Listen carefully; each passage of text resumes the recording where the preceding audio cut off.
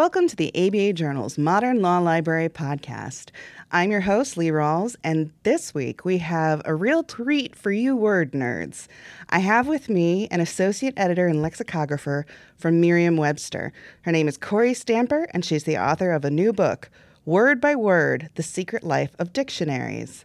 Corey, thank you so much for joining us. Thanks for having me, Lee. So I don't know how much you know about lawyers and their really deep love for language, but we at the ABA Journal certainly do know and get letters all the time about language and usage.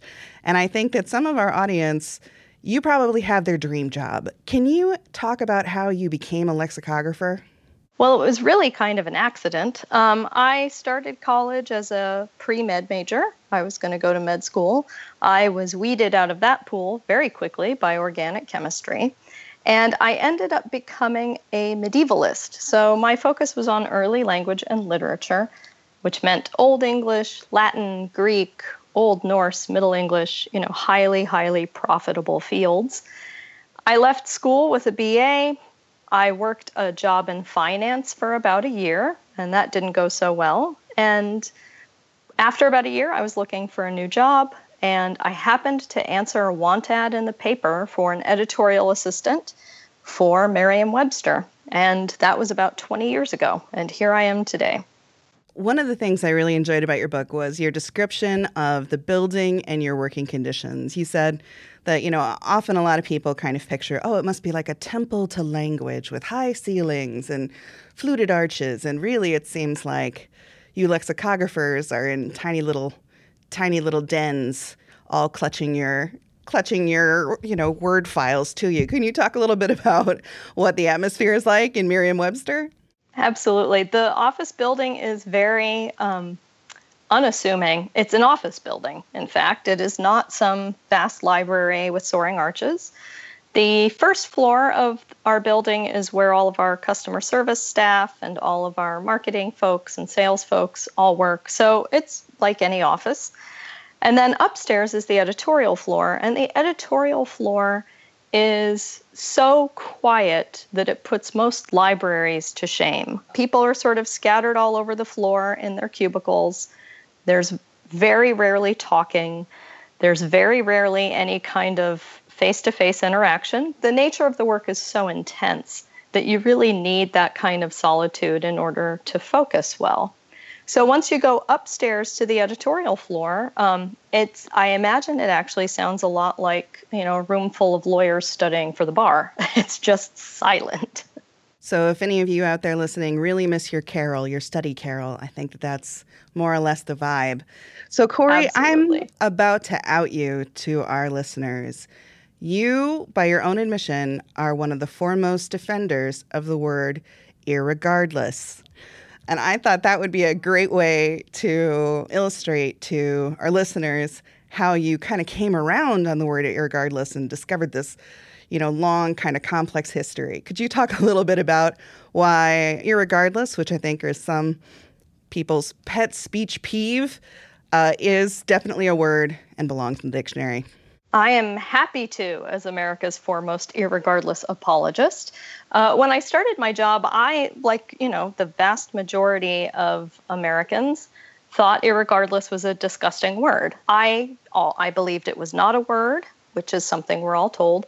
I thought that it was illogical, it was unnecessary. And I didn't realize that I thought this until I was at work and I started answering consumer email. And we had someone write in just frothing at the mouth over what I assumed was a supposed entry in our dictionaries for irregardless. And I went to respond and say, well, that's ridiculous. We would never enter this word in the dictionary. And in the process of answering, I discovered we did, in fact, enter the word. And that really got me wondering, so what is it about this word that everybody hates that merits entry into a dictionary? And so I started doing research about the word. Now, oddly enough, irregardless is completely non-standard. It is not a part of standard English. And so therefore, if you use it in contexts where standard English is expected, you will absolutely be pilloried for it. That said, it's a word that's over 200 years old, and it keeps showing up in edited printed prose, and not even as an example of bad usage. People just use it. And as I started really sort of pulling all of this evidence apart, I realized that in some dialects of English, irregardless is actually an intensive form of regardless. It's used to sort of forestall any further discussion on a point. And once I realized that, I realized, this word that in print and in standard use that everybody hates actually has this really rich textural use that you only get if you are a native speaker of one of those dialects where irregardless is normal. And so I myself don't use irregardless, but you'll be surprised at where it pops up. I mean, in fact, I have seen irregardless appear in the transcripts of oral arguments for Supreme Court cases. So, that's a pretty formal setting, and it still sort of slips out. So I have this sort of appreciation for irregardless. It's kind of clung on to the whole of English. It's this barnacle that no one can get off. But it does have this really beautiful use that lots of people miss. I also think that it would be useful for, especially our lawyer listeners, to talk about, if you break people down into two camps when it comes to language use. Broadly speaking, you have the prescriptivists, like our own Brian Garner, who writes a monthly column for our magazine, or descriptivists, like myself. Could you please describe the difference between the two camps and why this is such just a passionate debate over whether we should be prescriptivists or descriptivists? Absolutely. So prescriptivism and descriptivism is this dichotomy that came about the first half of the 20th century. And there are two approaches to language, to both language description and study. So the prescriptivists, chief of whom is Brian Garner, they believe very firmly that English is really led by its best practices. And so it prescribes certain uses, that's where prescriptivist comes from, over and above other uses that are deemed as either being less correct, less common, more liable to trip people up. So that's what prescriptivism is. Descriptivism is sort of the other end of the spectrum. And what it does is its approach to language is that all language is valid, that if people use it, then it should be described. It's a descriptive. Now, the big issue with that, and I imagine that many lawyers are hearing this saying, well, obviously prescriptivists are better people. Why would you not be a prescriptivist? But the fact is that American dictionaries, frankly, since the time of probably about the mid-1800s, have been descriptive in nature. Our goal is to collect, arrange, and define as much of the language as possible. And that means not just saying things like, we're going to put irregardless in, but that also means giving some sort of information about particularly contentious uses. So irregardless is labeled non-standard. But those are the two ends of the spectrum. Now, I tend to believe that it is not actually a true dichotomy. A really good dictionary is not going to be wholly descriptive. It will include some prescriptivism because part of describing the language is also describing how it will be heard and how it will be received. It's about setting things within context. And honestly, a good prescriptivist is also to a certain degree descriptivist.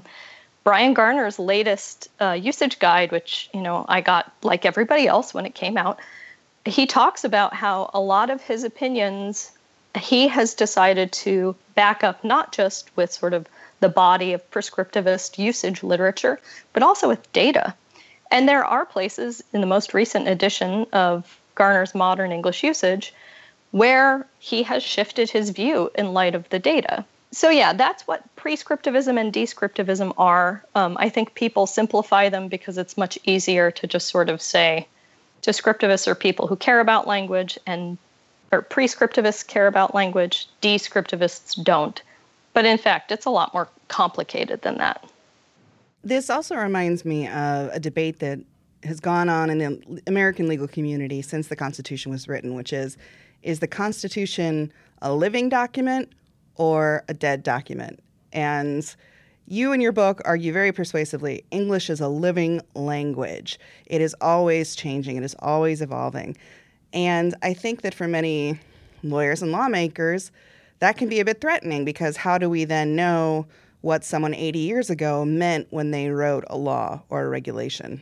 Right. Yeah, that's an excellent point for lawyers, especially. I often actually get a lot of email from lawyers who will say things like, I'm arguing a case and I need the definition of property from your 1890 dictionary or from your 1957 edition of this dictionary, because they recognize meaning changes and they need to place meaning within a certain historical context. This usage of English, and especially of dialects, can really rear its ugly head in a courtroom where only standard English is considered an appropriate use, and you may have a witness who does not use standard English. You wrote about the Trayvon Martin trial, and one of the witnesses was really discredited, and it was all based on the way that she spoke. Could you talk a little bit about that incident and the follow-up by linguists after the trial about her testimony? Yeah, absolutely. So the witness in consideration is Rachel Jeantel. She was on the phone with Trayvon Martin as he was being pursued and shot by George Zimmerman. So, of course, her testimony, her deposition, was incredibly important to establishing the order of events in the case and what was going on. Now, during her deposition interview, she said that she heard someone yell, "Get off." And when she was asked, could you tell who it was, the transcript of that deposition indicated that she first answered, "I couldn't know Trayvon," and then later, "I couldn't hear Trayvon." Now, so that's the deposition. When she was in the courtroom being examined, there were many points where the defense attorney would ask her to repeat herself.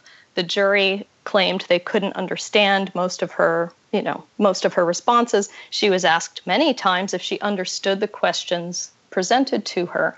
And the whole reason that was there was not just because she was a young woman, but also because she speaks 3 different dialects of language. She speaks Standard English, a dialect called African American Vernacular English, and Haitian Creole. So there was definitely some dialect confusion in the courtroom. Now, after the case ended, John Rickford, who is a sociolinguist in California, took transcripts of the trial, looked through her deposition, and he is a specialist in African American Vernacular English. And what he did was he wanted to see, was it the case that she was just not communicating clearly, or really was it an issue of she was speaking a dialect that none of the other people in that courtroom understood? And he focused particularly on the transcript of her deposition. And when he heard the recordings that were played in court, he heard, instead of "I couldn't know Trayvon" or "I couldn't hear Trayvon," "I could," and it was Trayvon. And he says, in his study, he said he would need to hear a better recording. But he goes on to say that she didn't say what the transcripts report her to have said. It was that the person transcribing her deposition did not understand African American Vernacular English. So this is a really fascinating case where dialect really has far-reaching consequences in the courtroom. And it really makes you think a lot about how we privilege Standard English over and above many other dialects, and so don't even think that people might be speaking other dialects when they're giving testimony or when they're a juror. It's been my experience, especially when, say, getting into fights on the internet, that people use a dictionary's definition, a Standard English definition, to argue points and support their own case. But could you tell us a little bit about how what we now know as Standard English came about? Because I think a lot of people treat it as though it was handed down by God on several thousand stone plates. Right. Who was actually making these decisions and deciding what's quote unquote proper and what's not, and developing this into standard English? Yeah, this is a fascinating history. Lots of people assume proper English is just, as you said, has always been and shall always be forevermore. The fact is that really prior to the mid to late 1600s, there was no such thing as proper English. However you spoke was proper. If you spoke English, that was what you spoke. Really starting in the late 1600s and early 1700s, there was this huge boom in literacy in England. You had this huge social shift going on. The aristocrats, who were the moneyed and highly educated people, were losing influence. And at the same time, these merchants, the merchant class, was gaining both money and influence through global trade and through the decline of the aristocracy. So what you have is suddenly the creation of the middle class. And for those merchants who are now mixing with higher class people, we started seeing writers write books that told them how to write elegant letters that would be understood by educated people, how to undertake business letters in a way that was decorous. And that led to then grammar books specifically for native speakers of English. These people who were coming in and might have had rudimentary education were now getting a lot more education through these books. At the same time, you have a group of folks that are neoclassicists who are looking at all of the ways that English has been growing over the last couple hundred years. And it's been it just booms in the 14, 15, and 1600s. We have so much contact with so many other parts of the world that English is really becoming a global language for the first time. And the neoclassicists are a little nervous that English is getting a little out of hand. So what they start doing is they start advising that English, perhaps, in order to be a language of record and in order to last, that it should maybe model the other languages of record, the primary one being Latin. So in the 1700s, that's when you start seeing people, notably John Dryden. He was one who put forth a lot of these rules that we've sort of codified as being part of standard English. You start seeing these men writing in their own writing things like, well, I translated my letter from English into Latin and then retranslated it back into English. And because Latin doesn't let you do things like split infinitives or doesn't let you do things like end a sentence with a preposition, because that's Latin grammar, you started seeing some of that carried over into English. And this was really the beginning of proper English, this idea that there are types of English that are less beautiful, less elegant, and therefore, even in some extreme cases, less worth preserving than other forms of English. The other thing that's fascinating is the norms for what standard or proper English have changed dramatically over the years. This is one of the things that I really love about Garner's book is he will give you a history in his usage books of contested usages. And sometimes it's fascinating to see things like the use of above as a noun was once considered absolutely horrible. So to say all of the above was a terrible thing. It was a sign of your uneducated, miseducated mind. So yeah, I mean, English is a living language and standard English is a living language. It also has a beginning point and it has an arc. It continues to change. Yes, and I've had to get into arguments before about the word y'all, which I did not grow up using. I grew up in Central Illinois, but I worked for a newspaper in North Carolina. And in taking other languages, I realized, oh, they all have a type of word for, the plural form of you, and we just don't. So when someone says y'all or use guys, they're just trying to make up for a defect in the English language. Right. They're just trying to clarify what is already there. I think what's so fascinating about y'all is y'all in some parts of the country, like I'm from Colorado and I have lots of family in Texas.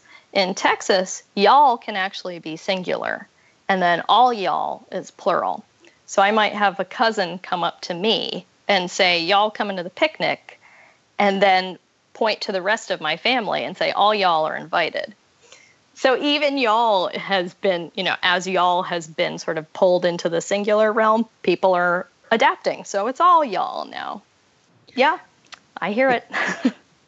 And when you look at when English spread, so all of a sudden we in America are divorced geographically from England, and you have Australians who also, natively speak English, many of them. It's interesting to see how the language diverged. The word quite, I learned just recently. In America, if I say, you know what, that was quite nice, that's more like an intensifier. And I guess in Great Britain, it's almost an insult. It's like, well, it almost made it to nice, but it fell short. And right. I realized that I'd been having conversations in which I was coming away with the complete opposite idea as the person who I'd been speaking to. What kind of divergence do we expect to see in the future? Do you think that as a global community, we're more likely to synthesize, or do you think we'll still keep growing apart in words and their usage? I think both and. I think the thing that's great about where English is now is that we have speaking communities outside of traditionally English-speaking countries that are taking English as their language and adapting it for their own uses. And some of those uses are coming back into, they're coming back to the homeland. You'll see them in Britain, or you'll see them in America, or you'll see them in Australia. One great example of this is the verb prepone, which is Indian English and was, my guess is, probably coined by English-speaking Indians in call centers or in tech support centers in India. And it's a beautiful verb. It means it's modeled on postpone. So it means to reschedule something prior to the originally scheduled time. And I don't have a word for that. That's amazing. Okay, isn't that prepone. Prepone. Isn't that an amazing word? And it's beautiful. It sort of it shows that they've grasped the rules of English morphology. They get that pre and post are suffixes, and that pone is the verb core. So prepone, was primarily in Indian English, and now I'm starting to see it in business literature in the States. So there is still going to be some of that sameness because we're a global community. We communicate much quicker and with a broader diversity of English speakers than we probably ever have before. At the same time, language, we haven't seen this sort of collapse of dialect or collapse into one standard form, right? So there's still British English and there's still American English, even though we've had lots of contact with each other. There's still Australian English. Within America, you can slice up American English to be, 6 major dialects or 285 different dialects. So I think that the dialects, this sort of differentiation, helps us sort of claim a particular identity within the language. And I don't see people giving up that identity very easily. And I also think people switch dialects. I mean, when I lived in New England, I found myself saying things like wicked, which that's wicked for that's great. I never would have said that in Colorado. When I go back to Colorado, I find myself saying howdy. That's nothing you would ever say in New England. So I think that we are going to see sort of this unification in certain ways. There's going to be more vocabulary shared back. But I also think, those dialects are our identities. So those will continue to proliferate, I think. I think I want to end off on talking about language as we use it in politics, or the political ramifications of language. The Merriam-Webster Twitter account has recently gotten more attention because it seems like when an event happens nationally, maybe a word that has to sort of refers to that event will be defined by Merriam-Webster on Twitter. What made your social media folks decide to be engaging with their audience like that? I like it. I think that it brings sort of a living element to dictionaries rather than thinking of them as stuffy things that sit on shelves. Yeah, absolutely. So we've actually been doing this on Twitter for almost 10 years now. And the idea is people come to our website. We have this website where people look up words. And in-house, we can see what people are looking up and what they're looking up when and how many of them are looking it up. But that's not public information. What ends up happening, though, is you're right. Events happen, and people will go to the dictionary to look up words surrounding that event, and not always the words you think. Sometimes the words are more sort of social commentary on what's happening. Sometimes the words are difficult words that were used during an event. Sometimes they are reactions to an event. And after a while, we thought, we have all this data and we think it's cool, but no one else knows that, hey, millions of you right now are looking up the word prepone. Why are you looking that up? So we decided on our Twitter account, we're just going to tell people this word is spiking in lookups. And after a while, we were like, well, let's figure out why. So then we'd say, this word is spiking. Y'all are looking it up a lot. And this is the event, the news story, whatever that's driving that lookup. Now, as all of your listeners know, the last couple of years have been very interesting politically and there's been a lot of focus on language in a way that we haven't seen in any other election cycle, which means that, when Donald Trump says, these guys are bad hombres and hombre spikes, and we say everyone's looking up hombre, and they're looking up the right ombre with the H, and they're also looking up the wrong ombre, which refers to hair coloration without the H. Suddenly people are, they're being political. The fact is we're not choosing to be political or engage politically. What we're doing is we're always engaging culturally. We're holding up a mirror for our users to see what are things that other people are really interested in right now. And that has been so fascinating with this recent election cycle and this administration, because our sense of things is that people are caring so deeply about what words mean, the full meaning, nuance, connotation, everything else. And they're also, in some ways, starting to fact check their politicians, their reporters in ways that we haven't seen before. So, for instance, Kellyanne Conway used alternative facts, and fact was the top lookup for days. It's not that people didn't know what fact meant. They wanted to make sure that we had not changed it because an administration official had used it in a way that they weren't sure of. So it's been this really fascinating journey for us to see and to engage with people this way. People feel so strongly about words, and I think that's one of the brilliant things about what we do on social media is that every day you get to see just how strongly people feel about words and about their use. And that's a really rare thing to be able to share. Well, Corey, thank you so much for joining us. This has been just so fun and illuminating to hear. Her book, for my listeners, is Word by Word, The Secret Life of Dictionaries.